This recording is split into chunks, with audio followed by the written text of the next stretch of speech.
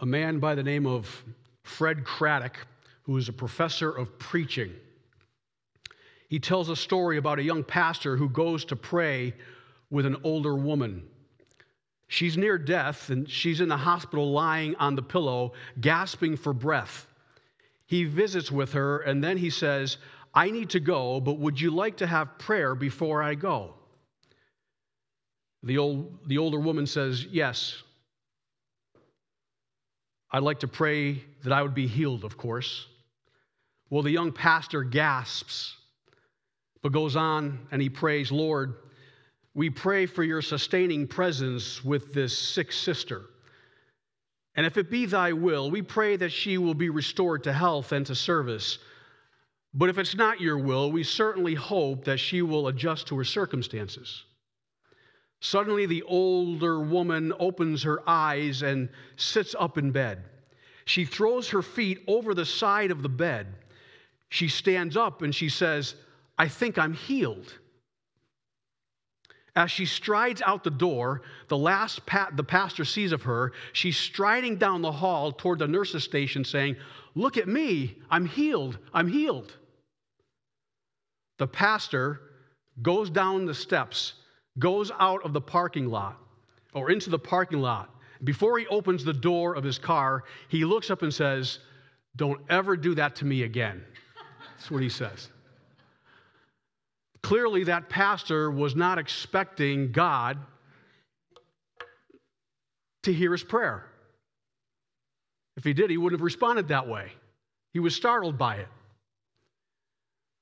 He wasn't expecting God to do a mighty work in this woman's life. As I read that story this past week, I was reminded of the passage we're going to look at this morning. It's a long one. Acts chapter 3, verse 1, all the way to Acts 4, verse 31. And in that story, we see an individual who is going to be healed, just like the woman in the story in the intro to the message. This man is a lame individual sitting at the gate of the temple.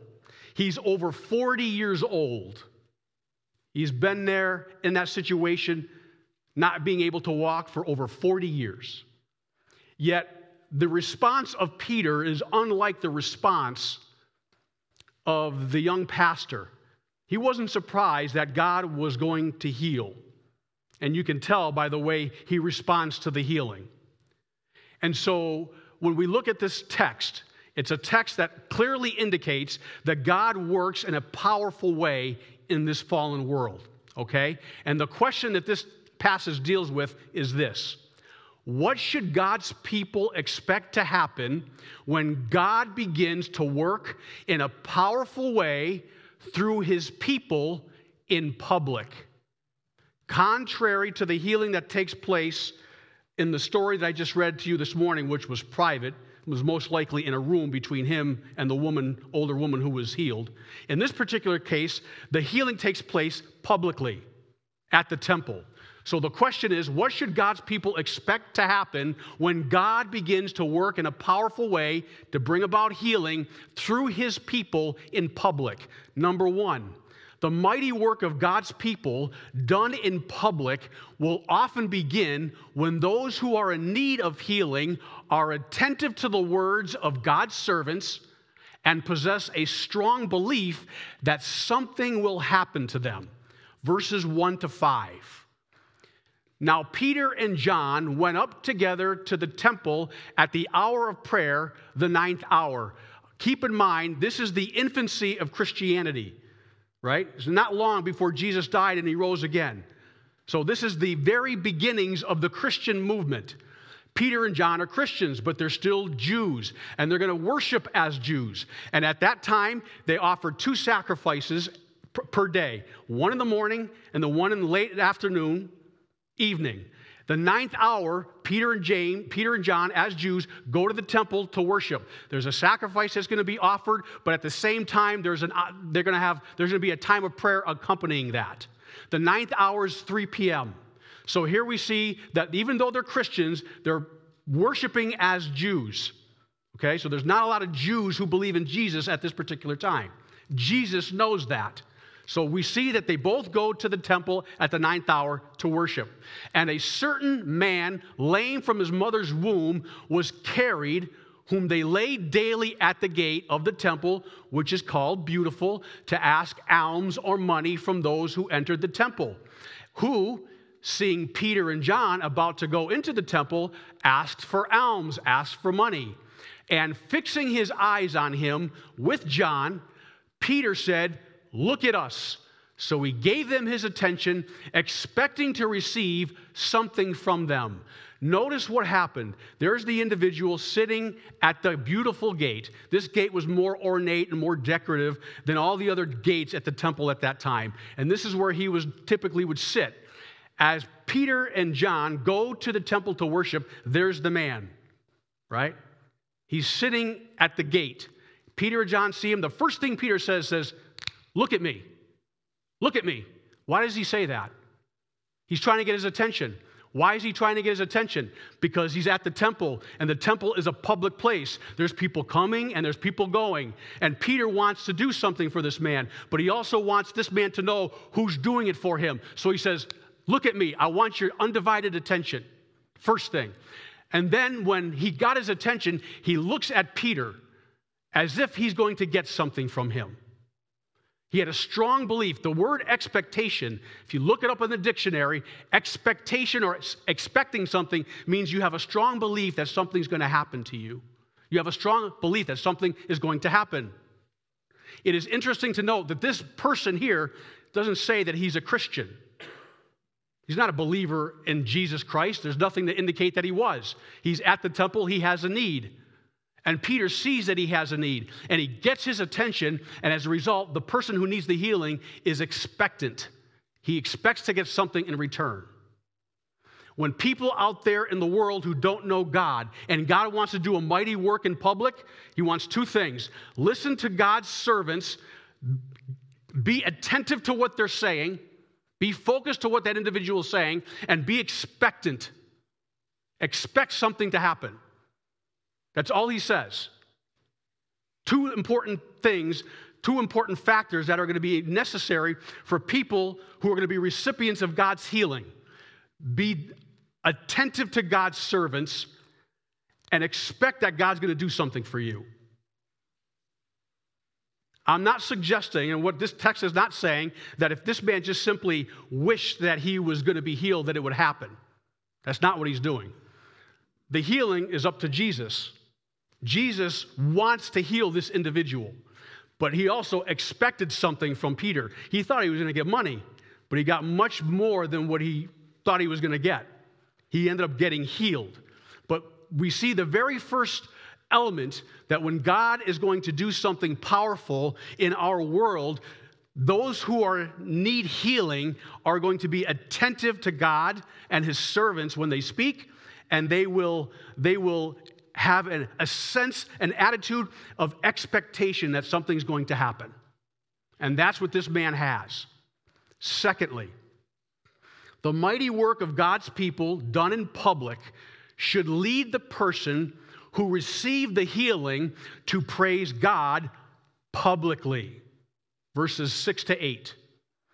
Then Peter said, "Silver and gold I do not have, but what I do have I will give you.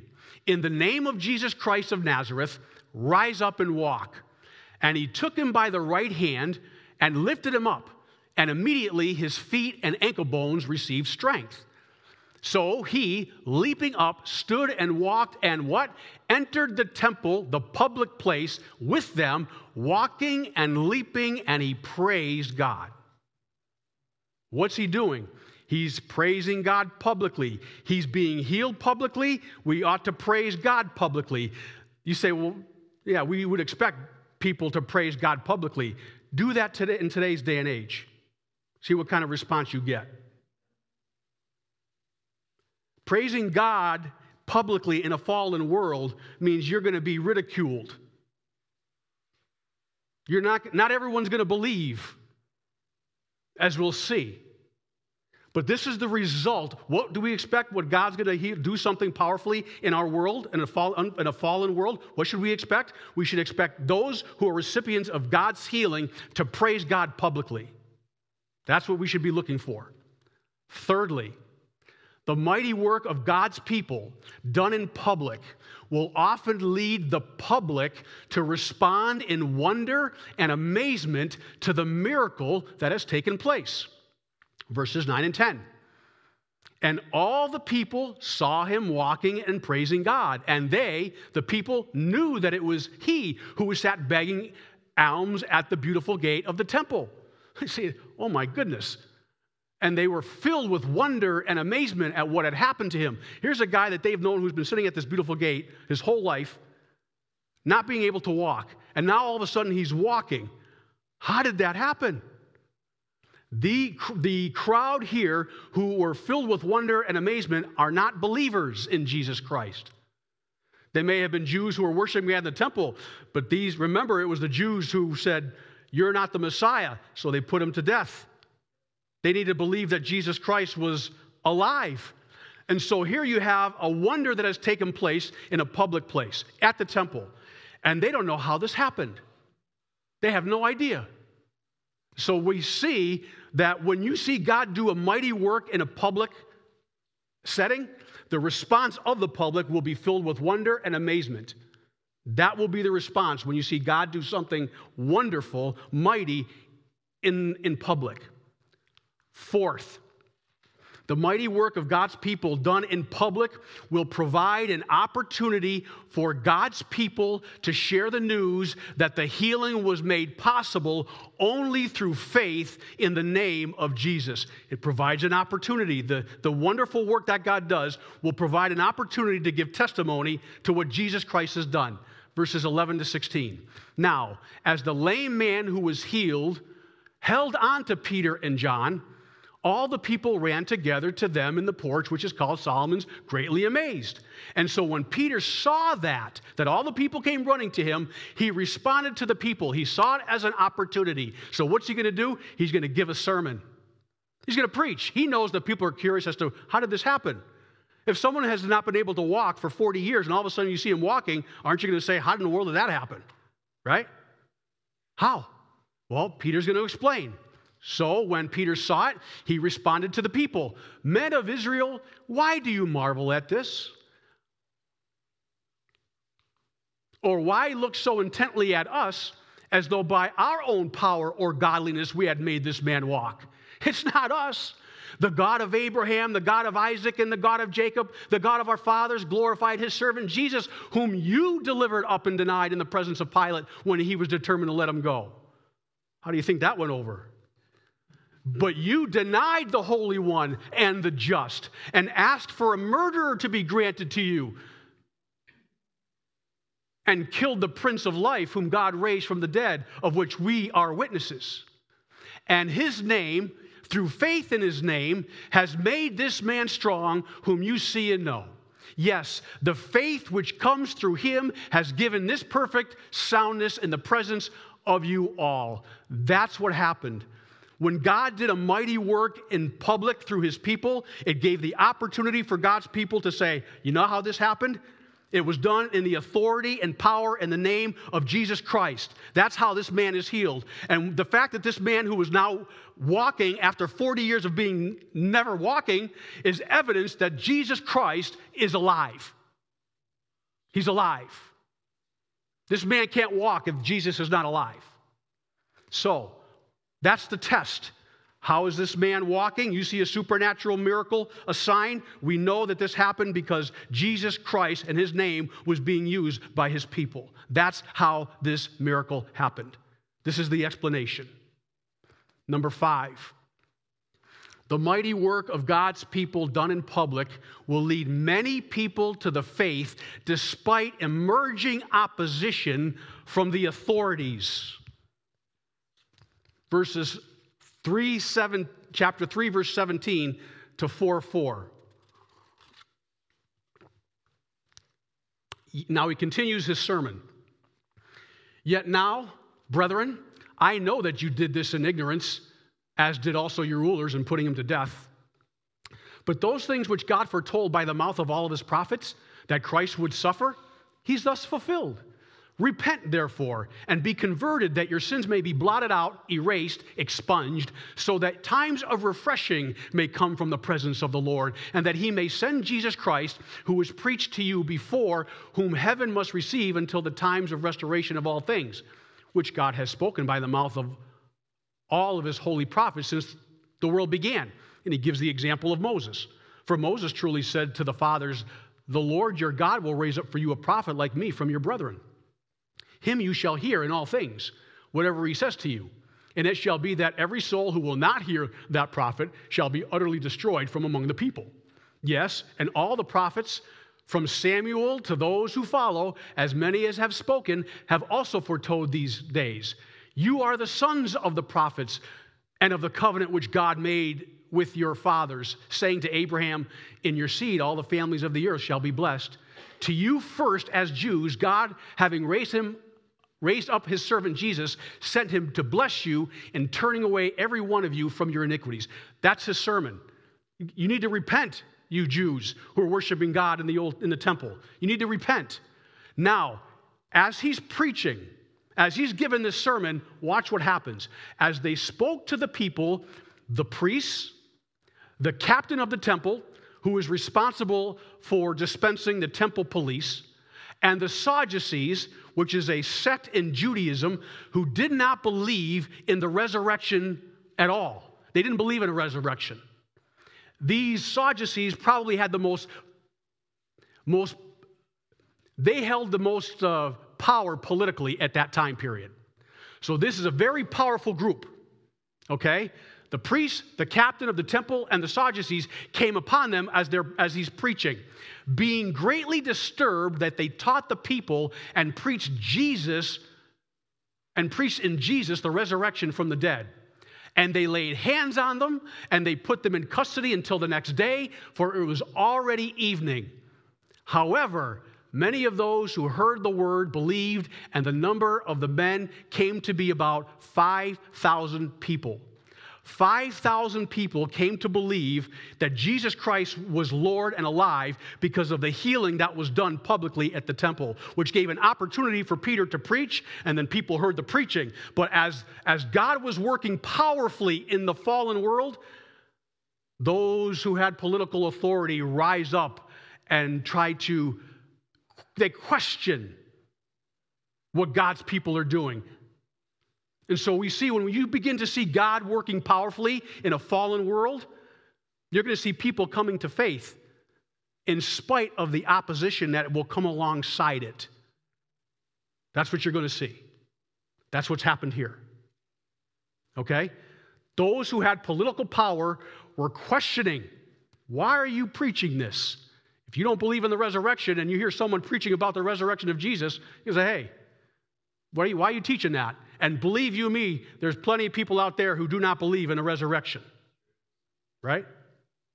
So that's something to keep in mind, that when God begins to work powerfully in public through his people, he will draw many people to himself in spite of the opposition that will emerge as a result of what God had done in healing a man who was lame.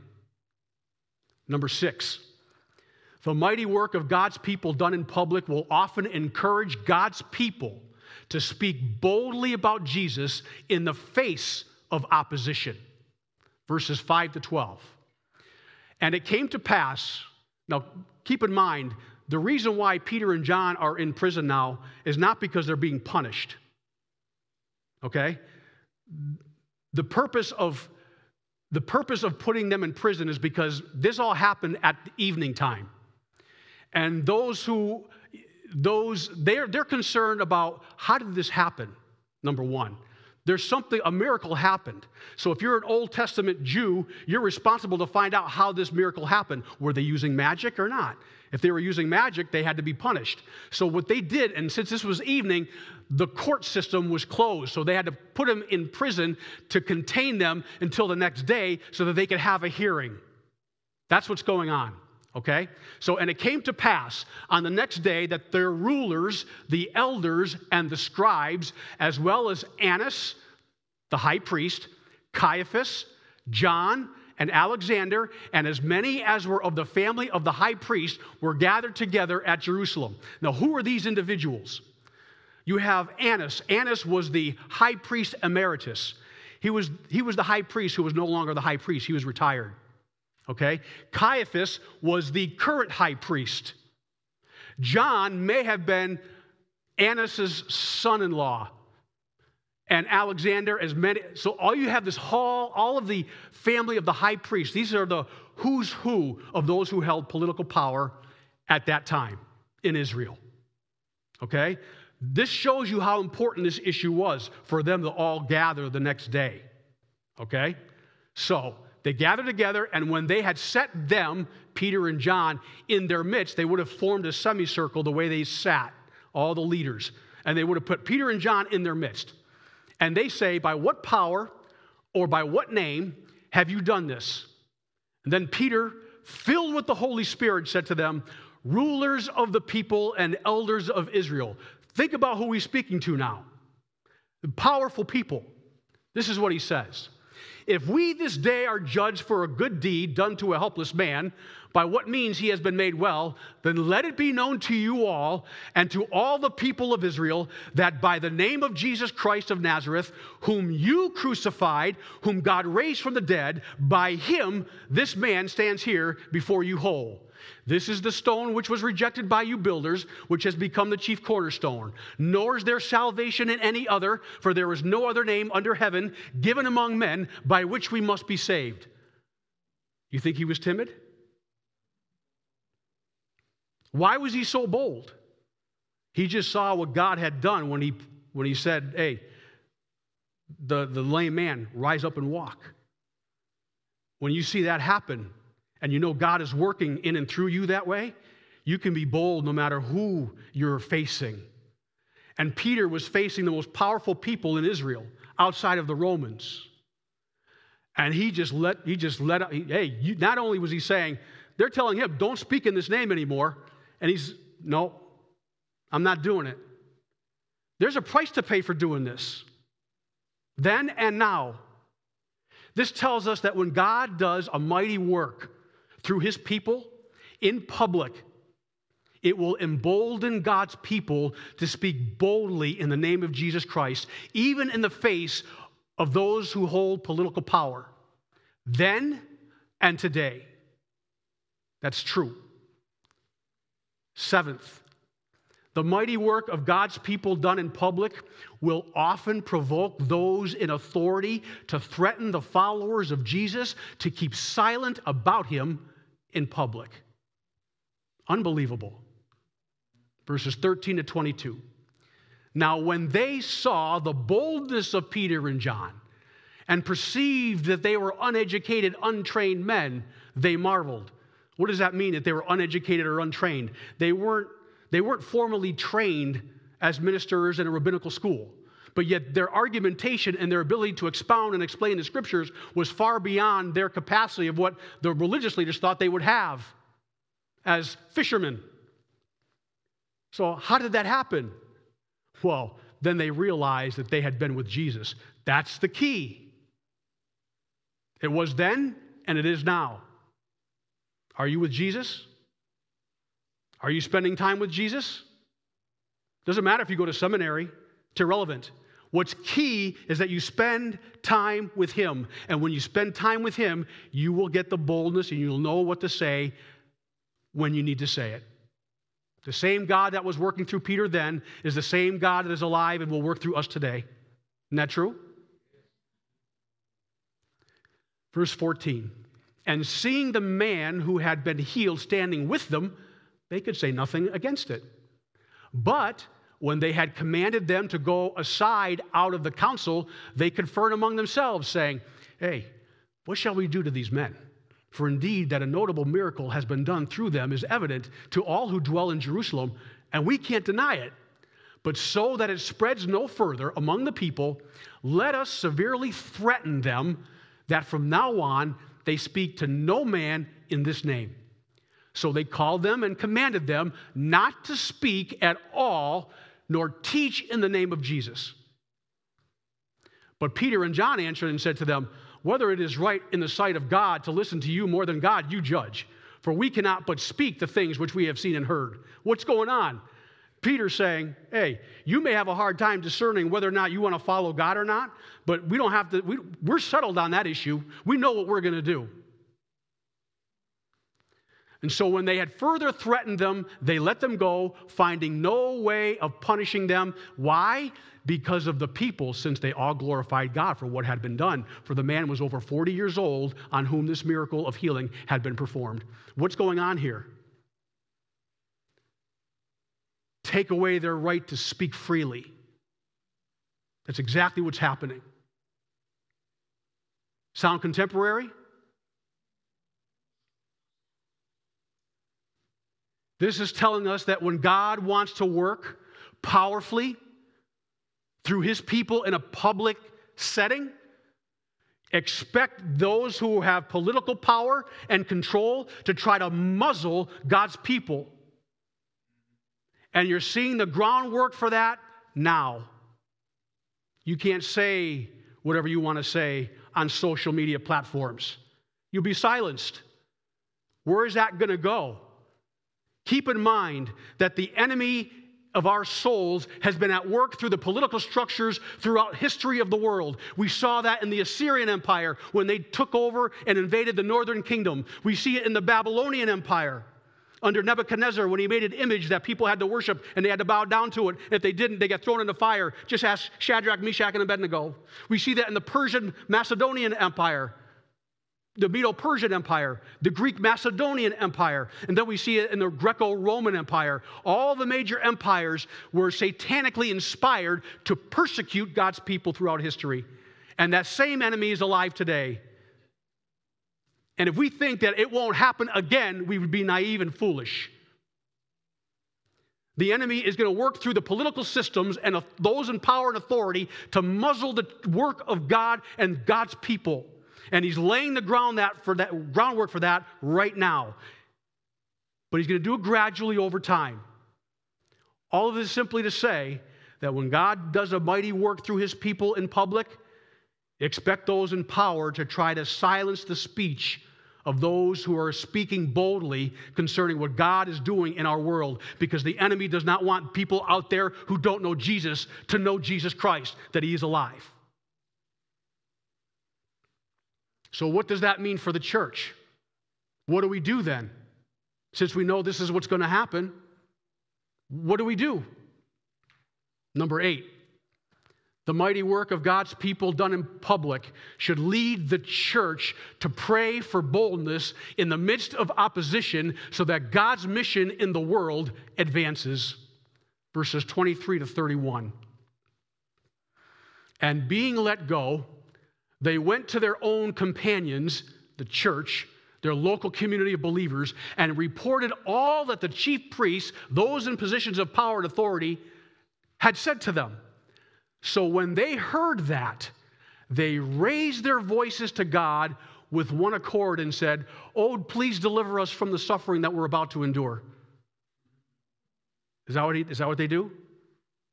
Well, please take away this suffering and this persecution that we're going to endure as your people. That's not what they do.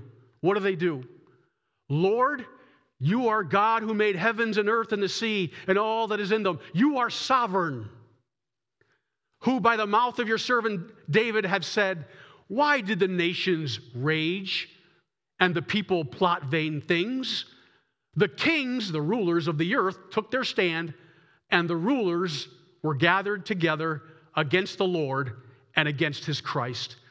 For truly against your holy servant Jesus, whom you anointed, both Herod and Pontius Pilate, both Gentile leaders and Jewish leaders, with the Gentiles and the people of Israel themselves, were gathered together to do whatever your hand and your purpose determined before to be done.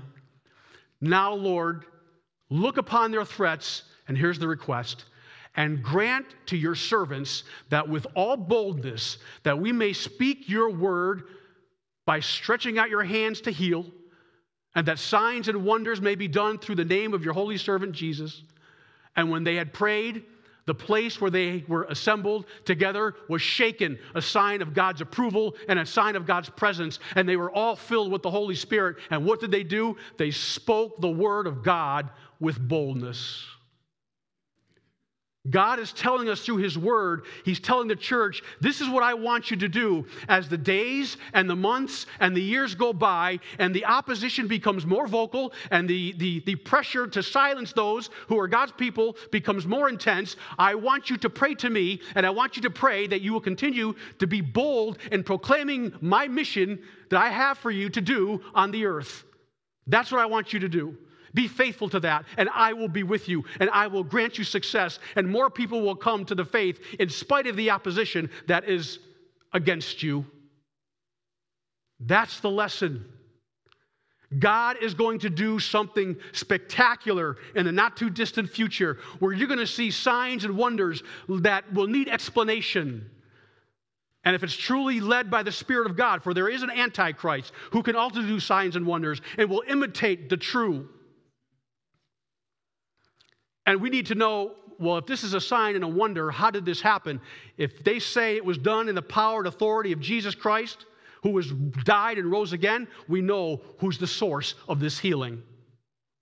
And when that happens, expect opposition from those in positions of power and authority to rise up, to try to silence those who God is using. Expect it. And then the church, as a result, should be bold and not be timid or shrink back from the mission that He has called the church to do. We're on the cusp of something that God's going to do very, very powerfully, which is what I believe God has given me this message to give to you now. The church needs to be ready. 2 weeks ago, we had someone in the church ask me, said during prayer time, I want to pray for the pastors in the church because we're going to be going through spiritual warfare to the degrees or likes of which we have not seen in our lifetime. And he's right.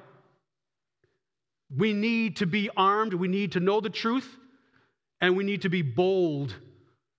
Regardless of what anyone says, if we're standing on the word, that's all we need. That's all we need. So the church needs to be bold going forward. God is going to be at work in a powerful way. This happened because God wanted it to happen. He wanted that man healed publicly. And He knew all of what was going to happen as a result of it. He knew it. And He's telling us we need to be aware of it as well so that we can take the proper course of action and continue to rely upon Him and His strength so that we can be victorious in the battles that we face in this fallen and broken world. Amen? Let's pray with me. Father in heaven, it's a powerful passage in Acts. You are a God who heals and you're a God who loves people. In all of our brokenness, in all of our flaws, and all of our shortcomings, you love us, and you will meet us where we are at. Lord, if it's your will to heal an individual persons, we pray that you would do that. And when you do act in such a way where your power will be displayed publicly before the world, we pray that we as your people will boldly proclaim the source and the cause of such power being manifested in this world. It is not of us, like Peter said. It is not our godliness, like Peter said, but it is because of you who transforms your people and desires to use us for your glory and for the good of those who need healing.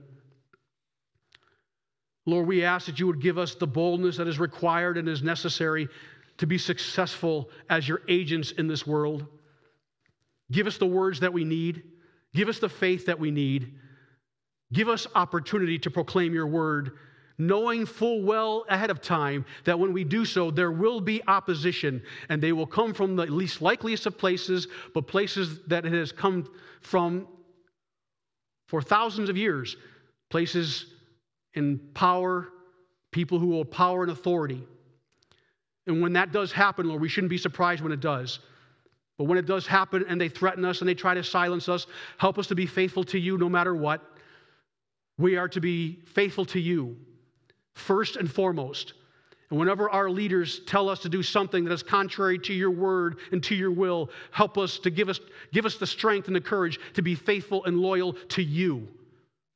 For you are sovereign. And we will give you the thanks and the praise for the healings that you do in people's lives and for the souls that are being won for the kingdom. Make us people that you can use in this process. However you see fit, we ask this, Lord, in Jesus' holy name. And all God's people said, amen. Our closing song this morning is 10,000 Reasons. There are many reasons. 10,000 reasons isn't enough, but 10,000 reasons. We're going to stand up. We're going to praise God this morning. Would you please stand if you are able?